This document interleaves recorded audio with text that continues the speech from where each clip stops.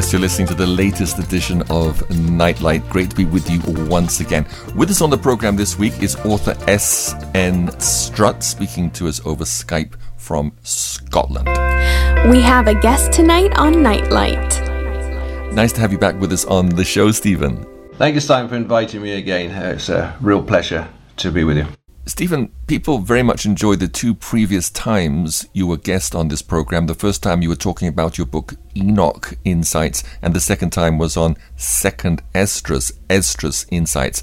And during that time, you were telling me that you were working on a book about the ancient Jewish book of Jasher, which is now finished, and you've published it in 2 large volumes, which represents a huge amount of work. First of all, why the book of Jasher?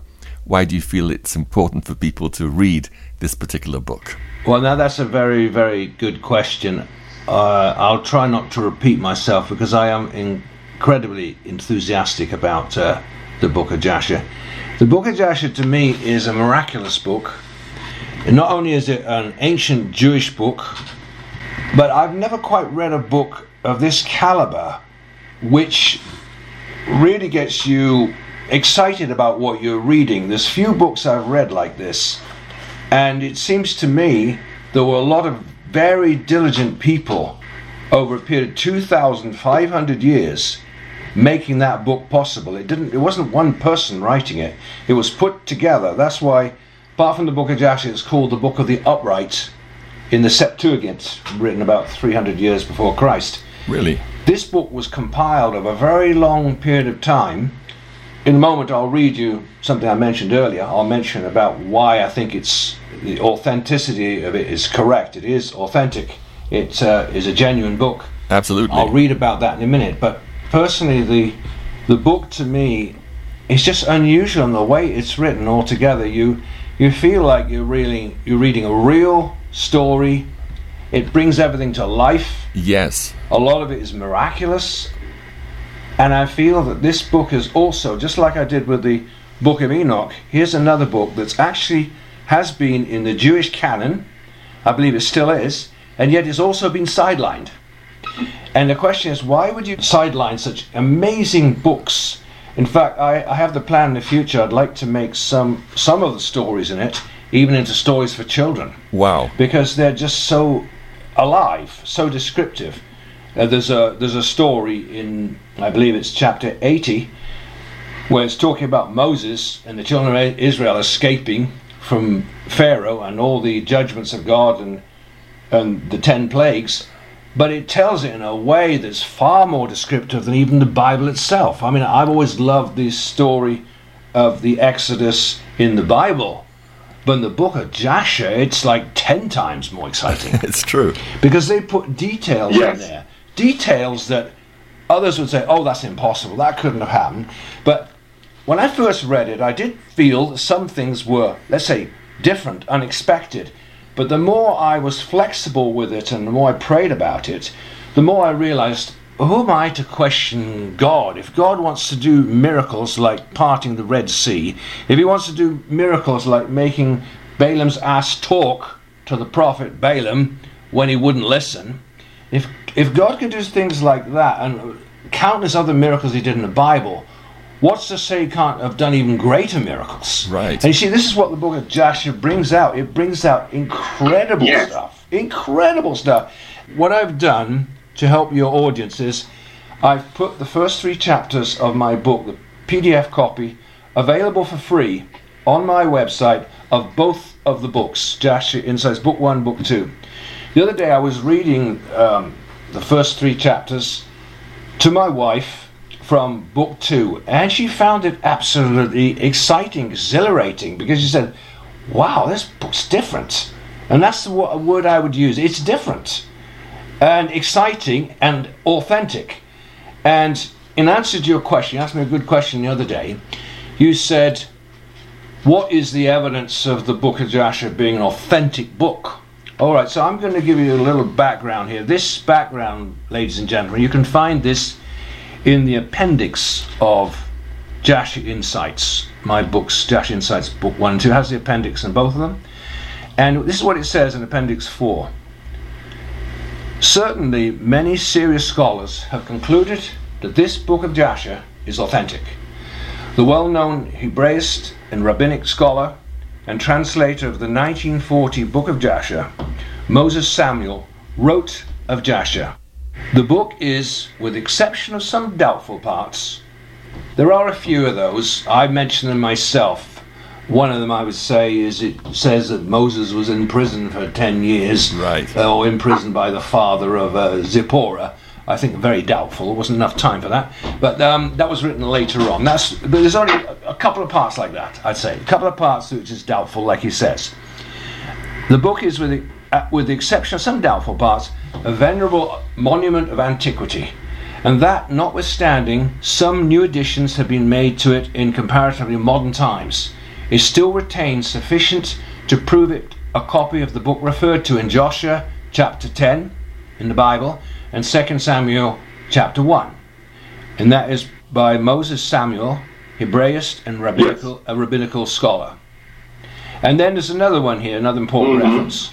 And my old friend and mentor, the late Dr. Cyrus Gordon, who was the world's leading Semitist until his death, said, "There can be little doubt that the Book of Jasher was a national epic." Now this is where it follows with what I was saying before, very exciting, and you know, you can understand what he's saying here. There's little doubt that the Book of Jasher was a national epic.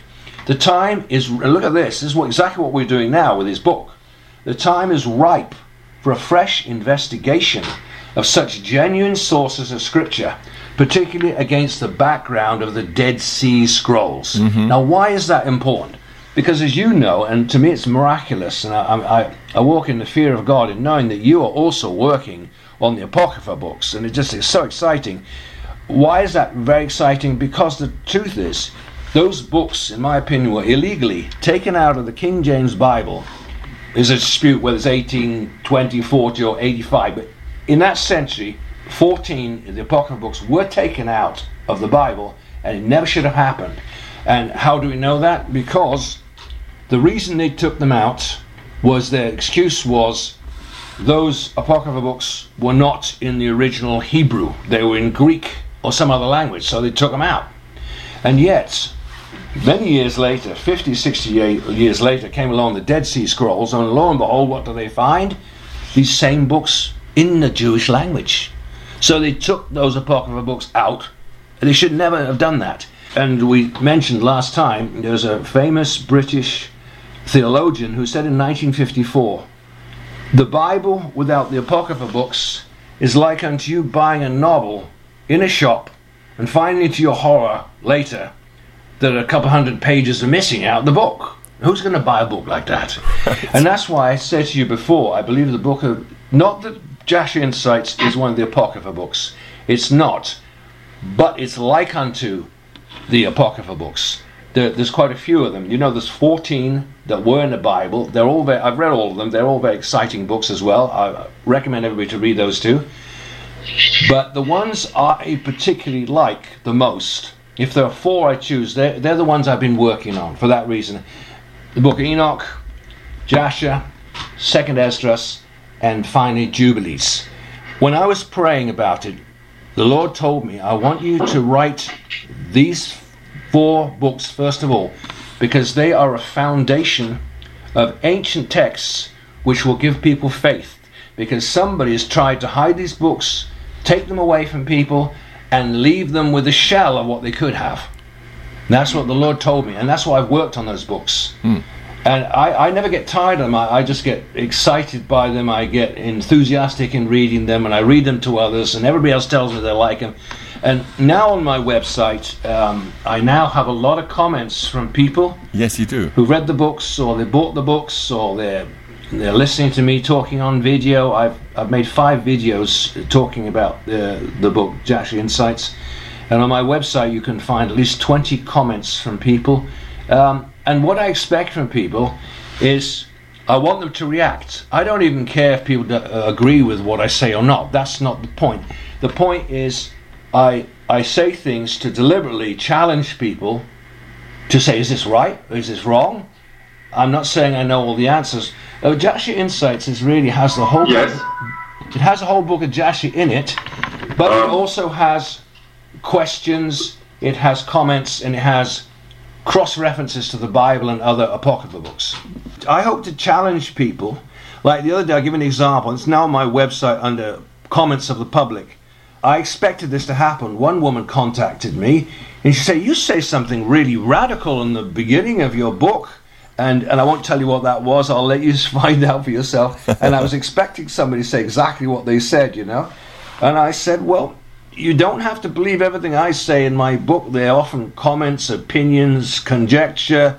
But actually, they are the sum total of studying the same topic many times over, looking at many reference books and that's the conclusions I come to. But you can take those conclusions what way you want, you know. The main point is the book itself, incredible, and I am just trying to promote this book of Jasher as I think it's one of the best books I've ever read, one of the most exciting books, and it's so full of adventure. I mean, so many adventures in the book. It's has 91 chapters in it, and I was going to originally, like everyone else, just keep it as one volume, but I couldn't do that. The publisher told me, no, you've written over 850 pages, you're going to have to make it into 2 books. And I split it in 2, and recently I realized the wisdom in doing that, because the first book is an important book. The first half is important, but the second half is also just as important. Yes. And so I'm happy now that it is in 2 books, as you will see when you study the 2 books. Nightlight Insights.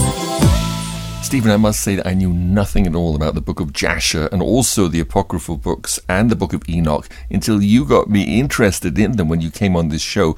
And I've found it fascinating to read these books and also to record them. I've now recorded the Book of Enoch and the 14 apocrypha books, and some of them I had to really study to make sure I could understand what I was reading. But the Book of Jasher, which is what I'm working on recording right now, I'm finding it very easy to read. In fact, I read it for devotions with my 2 youngest children. It was just fascinating.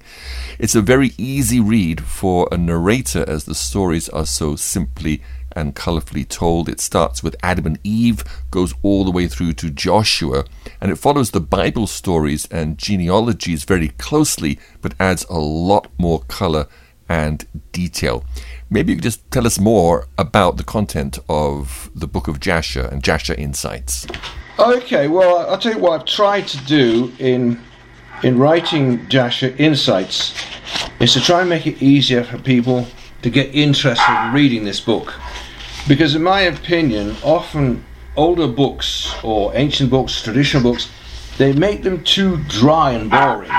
And that's why we've gone to a lot of trouble to put an amazing cover on this book. The cover on it, beautiful cover, from Jasher Insights, is taken from the city of Shechem. Now Shechem is a city in about the center of Israel, and it has a lot of history, and Shechem becomes the capital city of the northern kingdoms.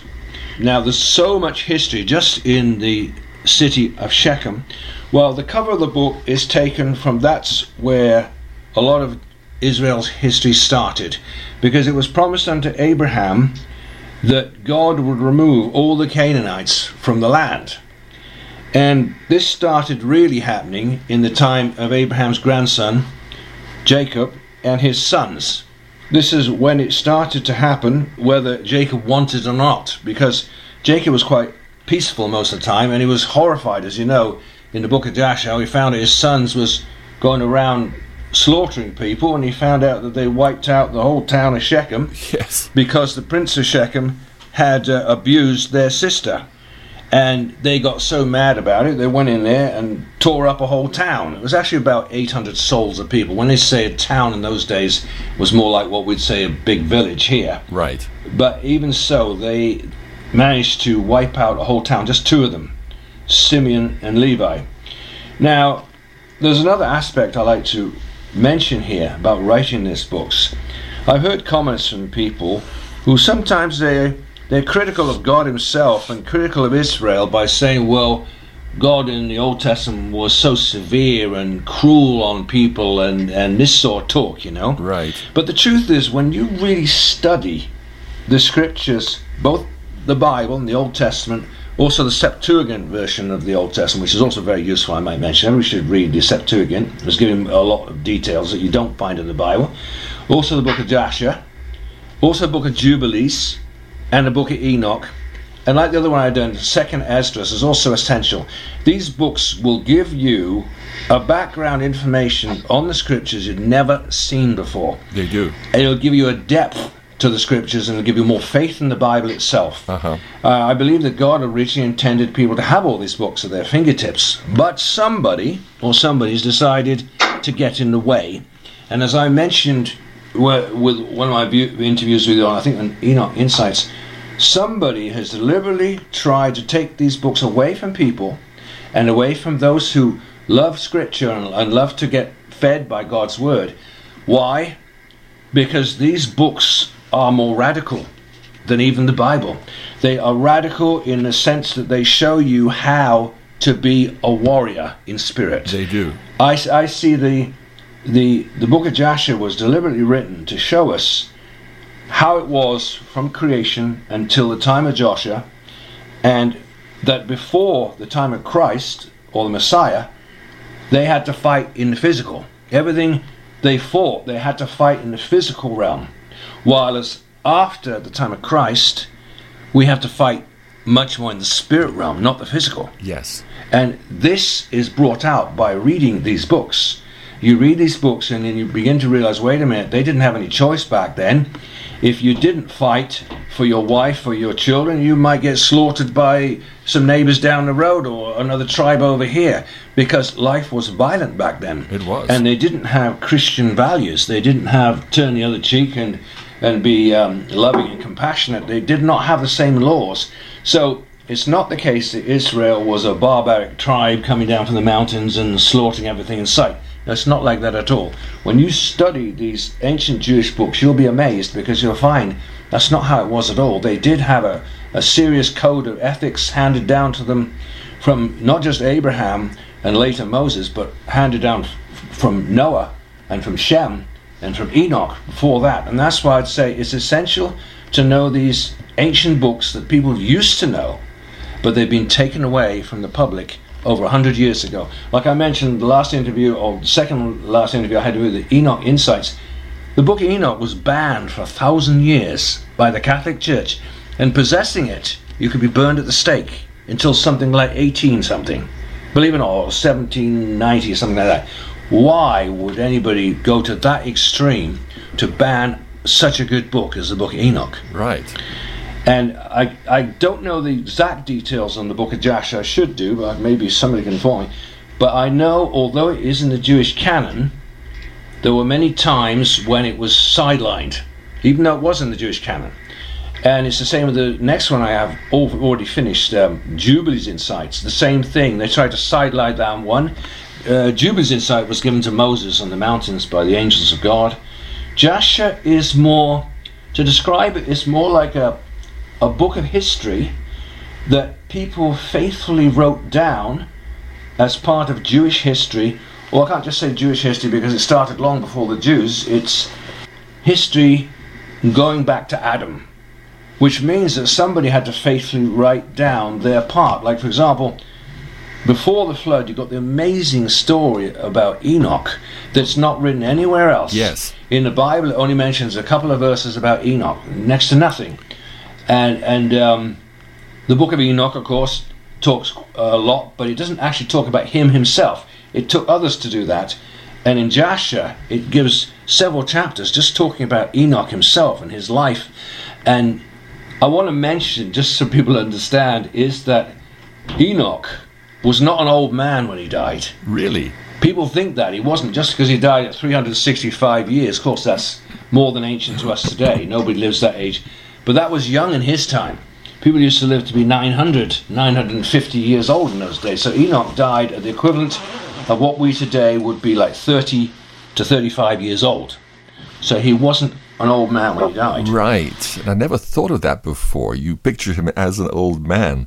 In Jasher chapter 3, actually, Stephen, it says that Enoch reigns over the earth and establishes righteousness upon the earth, and after reigning 243 years is translated. So Enoch reigned over the earth for 243 years. That's a long time. I mean, if that was in our modern world, it would have mean he came into power in 1776 and still looks like he's in his 30s. Gosh, the world was very, very different back then, and history moved a lot more slowly. I know, it's staggering. If you can encourage people to read this book, the one I just brought out, I think that I put more work into this one, Jasher Insights, than any of them.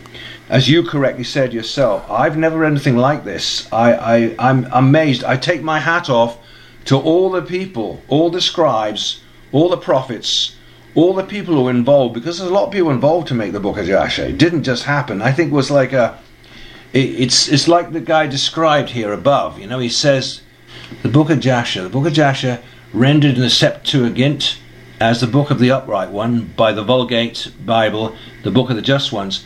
Look at this, was probably a kind of national sacred songbook, a collection of songs in praise of the heroes of Israel, a book of golden deeds, a national anthology. We have only two specimens from the book. One, the Book of Jasher in the Bible, which he spake to the Lord in the crisis of the Battle of Beth Horon. That is Joshua 10:12, where Joshua asked God to stop the sun so he could win a battle. In that crisis, that's when it mentions the Book of Jasher. And then the other example is the Song of the Bow, that beautiful and touching, mournful song which David composed on the occasion of the death of Saul and Jonathan, 2 Samuel 1:18-27. Those two examples are the examples where it mentions the Book of Jasher. Now, in my book, I go into great detail to mention why those two references in the Bible are so important, both Joshua 10:12 and 2 Samuel 1:18-27. Why is it that they use those particular examples to say, is it not written in the Book of Jasher? They could have used other ones. There's a reason why they used those two verses, and I cover that in my book as to why. Yes, and every time I read those two places in the Old Testament where it says, is it not written in the Book of Jasher, I always wondered what else was written in the Book of Jasher that's not recorded in the Bible. And now finally, after all these years, I'm finding out, and it's absolutely fascinating, edifying, also highly motivational to try to serve the Lord with the same kind of dedication and energy that these patriarchs had. Nightlight. You're listening to an international edition of Nightlight, shining God's love light to the world. Yes, you're listening to an international edition of Nightlight, and we're talking with S.N. Strutt, the author, about his book Jasher Insights, Volume 1 and 2, all about the ancient book of Jasher. And I'm right now, as I said earlier, in the midst of recording an audiobook of the Book of Jasher, and I want to leave room at the end to give you a sneak preview and play you a chapter or two to give you a taste of the Book of Jasher, which you may be inspired to read for yourself. If so, you can Google free PDF downloads online, and of course I would also recommend you order Stephen's books, and we'll give you the link to where you can do that later on in the show. Nightlight's interview of the week. Stephen, the Book of Jasher is a long book. It has 91 chapters, with some of the chapters having almost 100 verses. Why don't you zero in on one of the stories and tell us about it? And actually, you were telling me earlier that your wife thought one of them was quite suitable for Christmas, as there's a lot in it about angels. Okay, well, as you all know, every year we sing Angels from the Realms of Glory, and we end up singing Ye Who Sang Creation's Story, now proclaim Messiah's birth. And we're all filled with wonder with the story of angels singing and praising the Lord, and it's wonderful. And there are countless stories of angels in the Bible, from Genesis to Revelation. Right. But my wife brought to my attention in my new books, in the Book of Jasher Insights, Book 1, the end of chapter 31, but mostly chapter 32, an amazing story of angels. Now this story came about, and I in no wise want to denigrate the Bible. I love the Bible. It's just the Bible sometimes gets the story more accurate, and sometimes the Apocrypha books, they fill in the details, and ancient Jewish books fill in even more details. I like the collage of reading all of them, the Bible, Apocrypha books, the Jewish book, all of them, to get a bigger picture. Yes. And in this chapter, which is in my book, Jasher Insights, Book 1, end of chapter 31, chapter 2, I'll give you the layout, what's happening here. Most of you know this story before, that Jacob spent 20 years with his deceitful uncle Laban from when he was young, and then he suddenly left because he saw that Laban was no longer had a good countenance or wasn't favourable towards him anymore. He left in a hurry and took his wives with him. I mean, he had 4 wives, 2 wives and 2 concubines. And then Laban chased after him, finding out that he had gone, intending evil against him. But then God spoke to Laban and told him, according to the Bible and Jasher, God spoke to him, don't say anything good or bad to Jacob. But in spite of all that, according to the Book of Jasher, here's where it differs from the Bible. It gives more interesting details here on this particular issue. And I'll say this, sometimes the Bible gives more interesting details, sometimes the Apocrypha books give other details. So you combine them together, you get a wonderful picture. But here's the difference. Laban, he approaches Jacob, and they pile up all these stones and make an agreement that because God has told Laban not to harm Jacob in spite of what he thinks, and they make this pile of stones, and Laban's not supposed to pass over the stones anymore or go to fight against Jacob or vice versa. He makes that agreement. The Bible shows the same thing too. But in the Book of Jasher, it shows something interesting. It says that, but Laban was bitter about it. He didn't like it. He didn't like being forced to not what he wanted to do himself. I always take revenge against his nephew Jacob. So what does he do? He sends a message to Esau, Jacob's twin brother, and tells them a lie, and tells them, oh, that awful Jacob, twin brother of yours, he spent 20 years with me, he stole all my cattle, stole everything, and stole my daughters, told him a complete fabricated story. And that's why Esau ends up getting boiling mad, and he chooses 400 men to ride against Jacob, and he intends to go and slaughter Jacob. He thinks, well, a lot of people know Jacob, the original word means deceiver. And it is true, initially Jacob did do some very questionable things when he was young and that. But there are things brought out in the Book of Jasher that explain it's not as one-sided as sometimes made out. Okay, Jacob was a deceiver, but he changed. And in this same chapter is also the amazing story, as in the Bible, when Jacob was met by an angel. First he didn't know it was an angel, and he had to wrestle with this angel all night. Very mysterious. And then he got crippled by fighting with this angel. Then he realized he was fighting with God himself, and it pulled a joint of his thigh out of joint, and he was crippled, slightly crippled for the rest of his life. Right. And therefore there's a special tradition about how they eat meat in Israel because of what happened to Jacob.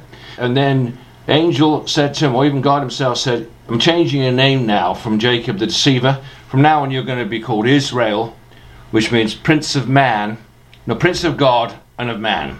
Amazing story there, both in the Bible and just shows that bit, also angelic intervention. But the bit I want to get to you now that's very interesting. After Laban had given this very bad report to Esau, Jacob's twin brother, Esau comes against him with vicious intent. He's full of resentment. He remembers all the gypping that Jacob had done against him when they were young in stealing his birthright, and him also cheating him out of his father's blessing. I mean, of course, that is very bad what Jacob did, but there are reasons for that are not necessarily brought out properly in the Bible. In the Bible, it brings it out. It also almost makes Rebecca and Jacob look like right crooks and deceptive, but that's not the whole picture. But I'll get more into that in my next book, Jasher Insights. That will explain that. But getting back to this book, Jasher Insights, what happens next? Jacob is told a report by his men. Well, we went to meet Esau, tried to make peace, but I tell you, he's coming against you. He's going to cut your head off, mate. He's determined to slaughter you and your wives and your children. So Jacob is absolutely desperate, distraught, and he cries out to God, and he prays very desperately, and then suddenly angels show up. And you get these 4 angels show up, going to the Book of Jasher. And then they ride off on horses, very heavily armed, but they appear unto Esau and his men as 2,000 armed men with superior weapons. They literally, they knock Esau off his horse. They come there, just their presence knocks him off his horse, and they said, look, if it wasn't for your brother Jacob, there wouldn't be a man left of you. Wow. Not one of you would survive. And who can fight against us? I mean, whoa, I mean, it was such a big show. And if that wasn't enough for the angels putting on a show, that this really shows something interesting. It shows the angels can take on whatever form they want. Here they were able to take on the form of 2,000, appear as 2,000 people. You'll see also this same thing in the Book of Jubilees, where they can change form and appear as something. It even shows Satan as mastermind taking on the form of different things in the Book of Jubilees, another great Jewish book, Hebrew book you might call it. They're fantastic details. But back to the story of the angels. If that wasn't enough for Esau, knocking him off his horse and telling him off. And the funny thing is, it's really funny how the wicked behave. Esau, he just acts all hurt and as if he's innocent, and he says, well, I was just going on my way to see my brother Jacob, and why are you upsetting my visit to him? Yes. When that wasn't his intent at all. He was going to murder his brother. So they told him, you better watch it or we're going to slaughter you. So anyway, they rode off again, and it said it hadn't been, Esau kept going towards his brother, and he hadn't travelled more than a league further, some miles, and then he was met again by another 2,000 riders, which was the same angels masquerading as 2,000 warriors on horses. How they do this and how they cause people to see things different than they are is amazing. But it shows the angels of God are capable of taking on any form, any shape, which is important to know in other aspects. If you want to study the book of Enoch and how the world began, well, you need to know about these things. Angels are shapeshifters, whether good or bad. And this thing of these angels showing up to Esau happened 4 times, and it was only on the 4th time that Esau was finally scared stiff, dead in his tracks, and he said, I'm not fighting my brother, because he thought all these warriors belonged to Jacob. And it was then that when he approached close to Jacob, then they came close to each other. This was the time where the Bible shows that Jacob sent him gifts and cattle, which Esau didn't want to take at first, but eventually they came together, they embraced each other, and it seemed end of all the problems. That's what it seemed like. But the thing is, what I love about these Jewish books, Jasher and Jubilees, is how they bring out the motives of what people were doing. Like in Laban's case earlier on, they showed he was a real crook and he didn't mean what he said. It even says, I think in Jubilees Insights, it says about him as well, because he didn't keep the covenant with Jacob to not pass over those rocks I mentioned, which was a pact, God slew Laban. Laban died a short time later because he couldn't keep his word. He was just a liar, cutthroat. And the same with Esau. In the Bible, it doesn't bring out how Esau died. But if you read the books of Jasher and Jubilees, you will see that he died before his time because he had hatred in his heart against his brother, and he couldn't get over that hatred. He couldn't really forgive unless God forced him into a corner by sending angels. It reminds me of other characters in the Bible, like Herod in the New Testament and others, who it took some really strong supernatural intervention to stop certain things from happening. Right.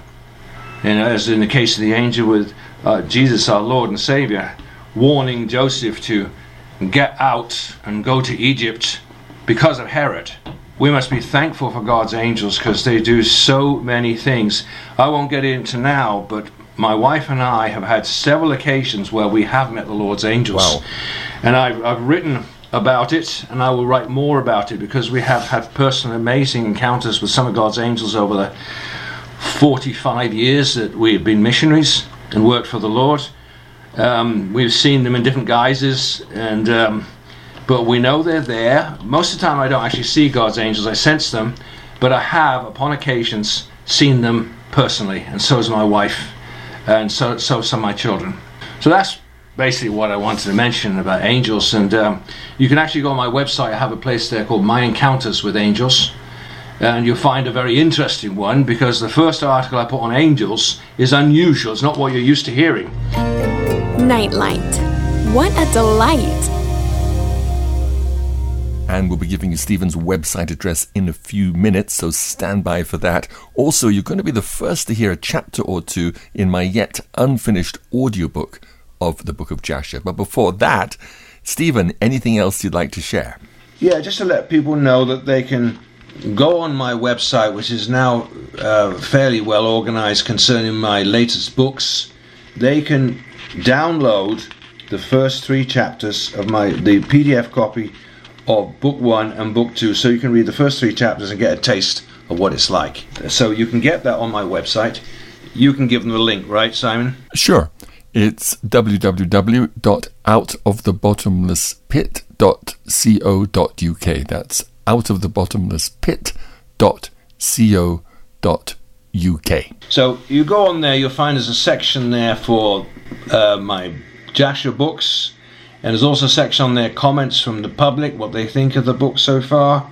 There's also a connection there, a link there where you can download a PDF version of both books, at least the first 3 chapters, that is. All right, that's just for a certain time I'm making that available. So if you go on there pretty quick, you can get the first 3 chapters of each books, so you get a taste of the book. That's what I'd like. I like people to get a taste of the book and see how you like it. And you're welcome to write to me, say what you think, make comments. Anything you say, I'll probably end up putting it somewhere on my website if you allow, because I like open discussion. I like people to say what they think of things, and we add to it. We learn more all the time by talking with the public and others who are very interested in these books. So, thanks so much for your time. And thank you, Stephen. My pleasure. Inspiring you to draw closer to God. You're listening to Nightlight. Well, I promised earlier in the show that at the end I'd give you a preview of the audio of the Book of Jasher that is currently in production. If you'd like already to read all 91 chapters, well, you can simply Google Book of Jasher PDF and you can get a free download. I'm reading from the 1840 translation from the original Hebrew that was published by J.H. Parry and Company of Salt Lake City in 1887. And I'm going to have time to play you the first 2 chapters. Enjoy. It's Nightlight. What a delight. The Book of Jasher. This is the book of the generations of man, whom God created upon the earth, on the day when the Lord God made heaven and earth. Chapter 1. And God said, Let us make man in our image, after our likeness. And God created man in his own image. And God formed man from the ground, and he blew into his nostrils the breath of life. And man became a living soul, endowed with speech. And the Lord said, It is not good for man to be alone. I will make unto him a helpmeet. And the Lord caused a deep sleep to fall upon Adam. And he slept. And he took away one of his ribs, and he built flesh upon it, and formed it, and brought it to Adam. And Adam awoke from his sleep, and behold, a woman was standing before him. And he said, This is a bone of my bones, and it shall be called woman, for this has been taken from man. And Adam called her name Eve, for she was the mother of all living. And God blessed them, and called their names Adam and Eve in the day that he created them.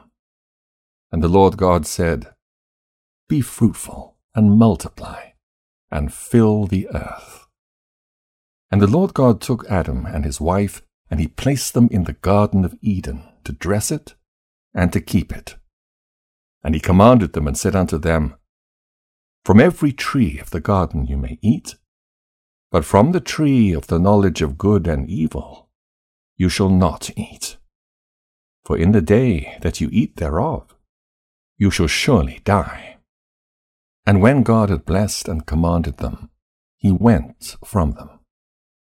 And Adam and Eve dwelt in the garden according to the command which the Lord had commanded them.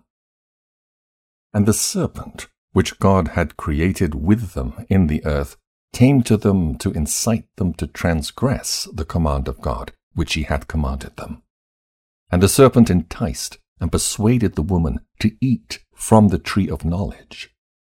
And the woman hearkened to the voice of the serpent, and she transgressed the word of God, and took from the tree of the knowledge of good and evil, and she ate. And she took from it, and gave also to her husband, and he ate. And Adam and his wife transgressed the command of God which he commanded them, and God knew it. And his anger was kindled against them, and he cursed them. And the Lord God drove them that day from the Garden of Eden to till the ground from which they were taken. And they went and dwelt at the east of the Garden of Eden. And Adam knew his wife Eve, and she bore 2 sons and 3 daughters. And she called the name of the firstborn Cain, saying, I have obtained a man from the Lord. And the name of the other she called Abel, for she said, In vanity we came into the earth, and in vanity we shall be taken from it. And the boys grew up, and their father gave them a possession in the land. And Cain was a tiller of the ground, and Abel a keeper of sheep. And it was at the expiration of a few years that they brought an approximating offering to the Lord. And Cain brought from the fruit of the ground, and Abel brought from the firstlings of his flock, from the fat thereof. And God turned and inclined to Abel and his offering, and a fire came down from the Lord from heaven, and consumed it. And unto Cain and his offering the Lord did not turn, and he did not incline to it, for he had brought from the inferior fruit of the ground before the Lord. And Cain was jealous against his brother Abel on account of this, and he sought a pretext to slay him. And in some time after, Cain and Abel his brother went one day into the field to do their work. And they were both in the field, Cain tilling and ploughing his ground, and Abel feeding his flock. And the flock passed that part which Cain had ploughed in the ground, and it sorely grieved Cain on this account. And Cain approached his brother Abel in anger, and he said unto him, What is there between me and thee, that thou comest to dwell and bring thy flock to feed in my land? And Abel answered his brother Cain, and said unto him, What is there between me and thee, that thou shalt eat the flesh of my flock, and clothe thyself with their wool? And now therefore put off the wool of my sheep, with which thou hast clothed thyself, and recompense me for their fruit and flesh which thou hast eaten. And when thou shalt have done this, I will then go from thy land, as thou hast said. And Cain said to his brother Abel, Surely, if I slay thee this day, who will require thy blood from me? And Abel answered Cain, saying, Surely God, who has made us in the earth, he will avenge my cause, and he will require my blood from thee, shouldest thou slay me. For the Lord is the judge and arbiter, and it is he who will requite man according to his evil, and the wicked man according to the wickedness that he may do upon earth. And now, if thou shouldst slay me here, surely God knoweth thy secret views, and will judge thee for the evil which thou didst declare to do unto me this day. And when Cain heard the words which Abel his brother had spoken, behold, the anger of Cain was kindled against his brother Abel for declaring this thing. And Cain hastened and rose up, and took the iron part of his ploughing instrument, with which he suddenly smote his brother, and he slew him. And Cain spilt the blood of his brother Abel upon the earth, and the blood of Abel streamed upon the earth before the flock. And after this, Cain repented having slain his brother, and he was sadly grieved, and he wept over him, and it vexed him exceedingly. And Cain rose up and dug a hole in the field, wherein he put his brother's body, and he turned the dust over it. And the Lord knew what Cain had done to his brother. And the Lord appeared to Cain and said unto him, Where is Abel thy brother that was with thee? And Cain dissembled and said, I do not know. Am I my brother's keeper? And the Lord said unto him, What hast thou done? The voice of thy brother's blood crieth unto me from the ground where thou hast slain them. For thou hast slain thy brother, and hast dissembled before me, and didst imagine in thy heart that I saw thee not, nor knew all thy actions. But thou didst this thing, and didst slay thy brother for naught, and because he spoke rightly to thee. And now, therefore, cursed be thou from the ground which opened its mouth to receive thy brother's blood from thy hand. And wherein thou didst bury him, it shall be when thou shalt till it, it shall no more give thee its strength, as in the beginning. For thorns and thistles shall the ground produce, and thou shalt be moving and wandering in the earth, until the day of thy death. And at that time Cain went out from the presence of the Lord, and from the place where he was. And he went moving and wandering in the land toward the east of Eden, he and all belonging to him. And Cain knew his wife in those days, and she conceived and bare a son. And he called his name Enoch, saying, In that time the Lord began to give him rest and quiet in the earth. And at that time Cain also began to build a city. And he built the city, and he called the name of the city Enoch, according to the name of his son. For in those days the Lord had given him rest upon the earth, and he did not move about and wander as in the beginning. And Irad was born to Enoch. And Irad begat Mechujael, and Mechujael begat Methusael. Jasher, chapter 2. And it was in the 130th year of the life of Adam upon the earth that he again knew Eve his wife. And she conceived and bare a son in his likeness and in his image. And she called his name Seth, saying, Because God has appointed me another seed in the place of Abel, for Cain has slain him. And Seth lived 105 years, and he begat a son. And Seth called the name of his son Enosh, saying, Because in that time the sons of men began to multiply and to afflict their souls and hearts by transgressing and rebelling against God.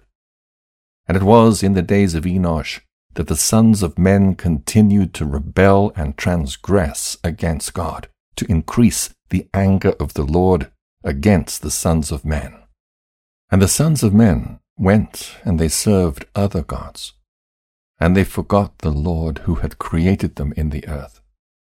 And in those days the sons of men made images of brass and iron, wood and stone, and they bowed down and served them.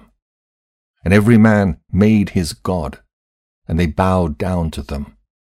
And the sons of men forsook the Lord all the days of Enosh and his children. And the anger of the Lord was kindled on account of their works and abominations which they did in the earth. And the Lord caused the waters of the river Gihon to overwhelm them, and he destroyed and consumed them, and destroyed the third part of the earth. And notwithstanding this, the sons of men did not turn from their evil ways, and their hands were yet extended to do evil in the sight of the Lord. And in those days there was neither sowing nor reaping in the earth, and there was no food for the sons of men, and the famine was very great in those days. And the seed which they sowed in those days in the ground became thorns, thistles, and briars. For from the days of Adam was this declaration concerning the earth, of the curse of God, which he cursed the earth, on account of the sin which Adam sinned before the Lord. And it was when men continued to rebel and transgress against God and to corrupt their ways, that the earth also became corrupt. And Enosh lived 90 years, and he begat Cainan. And Cainan grew up, and he was 40 years old. And he became wise, and had knowledge and skill in all wisdom. And he reigned over all the sons of men. And he led the sons of men to wisdom and knowledge. For Cainan was a very wise man, and had understanding in all wisdom. And with his wisdom he ruled over spirits and demons. And Cainan knew by his wisdom that God would destroy the sons of men for having sinned upon earth, and that the Lord would in the latter days bring upon them the waters of the flood. And in those days Cainan wrote upon tablets of stone what was to take place in time to come, and he put them in his treasures. And Cainan reigned over the whole earth, and he turned some of the sons of men to the service of God. And when Cainan was 70 years old, he begat 3 sons and 2 daughters. And these are the names of the children of Cainan. The name of the firstborn, Malalel, the second, Enan, the third, Mered, and their sisters were Adah and Zillah. These are the 5 children of Cainan that were born to him. And Lamech, the son of Methusael, became related to Cainan by marriage, and he took his 2 daughters for his wives. And Adah conceived and bare a son to Lamech, and she called his name Jabal. And she again conceived and bare a son, and called his name Jubal. And Zillah, her sister, was barren in those days, and had no offspring. For in those days the sons of men began to trespass against God, and to transgress the commandments which he had commanded to Adam, to be fruitful and multiply in the earth. And some of the sons of men caused their wives to drink a draught that would render them barren, in order that they might retain their figures, and whereby their beautiful appearance might not fade. And when the sons of men caused some of their wives to drink, Zillah drank with them. And the childbearing women appeared abominable in the sight of their husbands as widows, whilst their husbands lived, for to the barren ones only they were attached. And in the end of days and years, when Zillah became old, the Lord opened her womb. And she conceived and bare a son, and she called his name Tubal-Cain, saying, After I had withered away, have I obtained him from the Almighty God. And she conceived again, and bare a daughter, and she called her name Naamah, for she said, After I had withered away, have I obtained pleasure and delight. And Lamech was old and advanced in years, and his eyes were dim that he could not see. And Tubal-Cain his son was leading him. And it was one day that Lamech went into the field, and Tubal-Cain his son was with him. And whilst they were walking in the field, Cain, the son of Adam, advanced towards them. For Lamech was very old and could not see much, and Tubal-Cain his son was very young. And Tubal-Cain told his father to draw his bow, and with the arrows he smote Cain, who was yet far off, and he slew him, for he appeared to them to be an animal. And the arrows entered Cain's body, although he was distant from them, and he fell to the ground and died. And the Lord requited Cain's evil according to his wickedness which he had done to his brother Abel, according to the word of the Lord which he had spoken. And it came to pass, when Cain had died, that Lamech and Tubal went to see the animal which they had slain, and they saw, and behold, Cain, their grandfather, was fallen dead upon the earth. And Lamech was very much grieved at having done this, and in clapping his hands together, he struck his son, and cause his death. And the wives of Lamech heard what Lamech had done, and they sought to kill him. And the wives of Lamech hated him from that day, because he slew Cain and Tubal-Cain. And the wives of Lamech separated from him, and would not hearken to him in those days. And Lamech came to his wives, and he pressed them to listen to him about this matter. And he said to his wives, Adah and Zillah, Hear my voice, O wives of Lamech. Attend to my words. For now you have imagined and said that I slew a man with my wounds, and a child with my stripes, for their having done no violence. But surely know that I am old and grey-headed, and that my eyes are heavy through age, and I did this thing unknowingly. And the wives of Lamech listened to him in this matter, and they returned to him with the advice of their father Adam.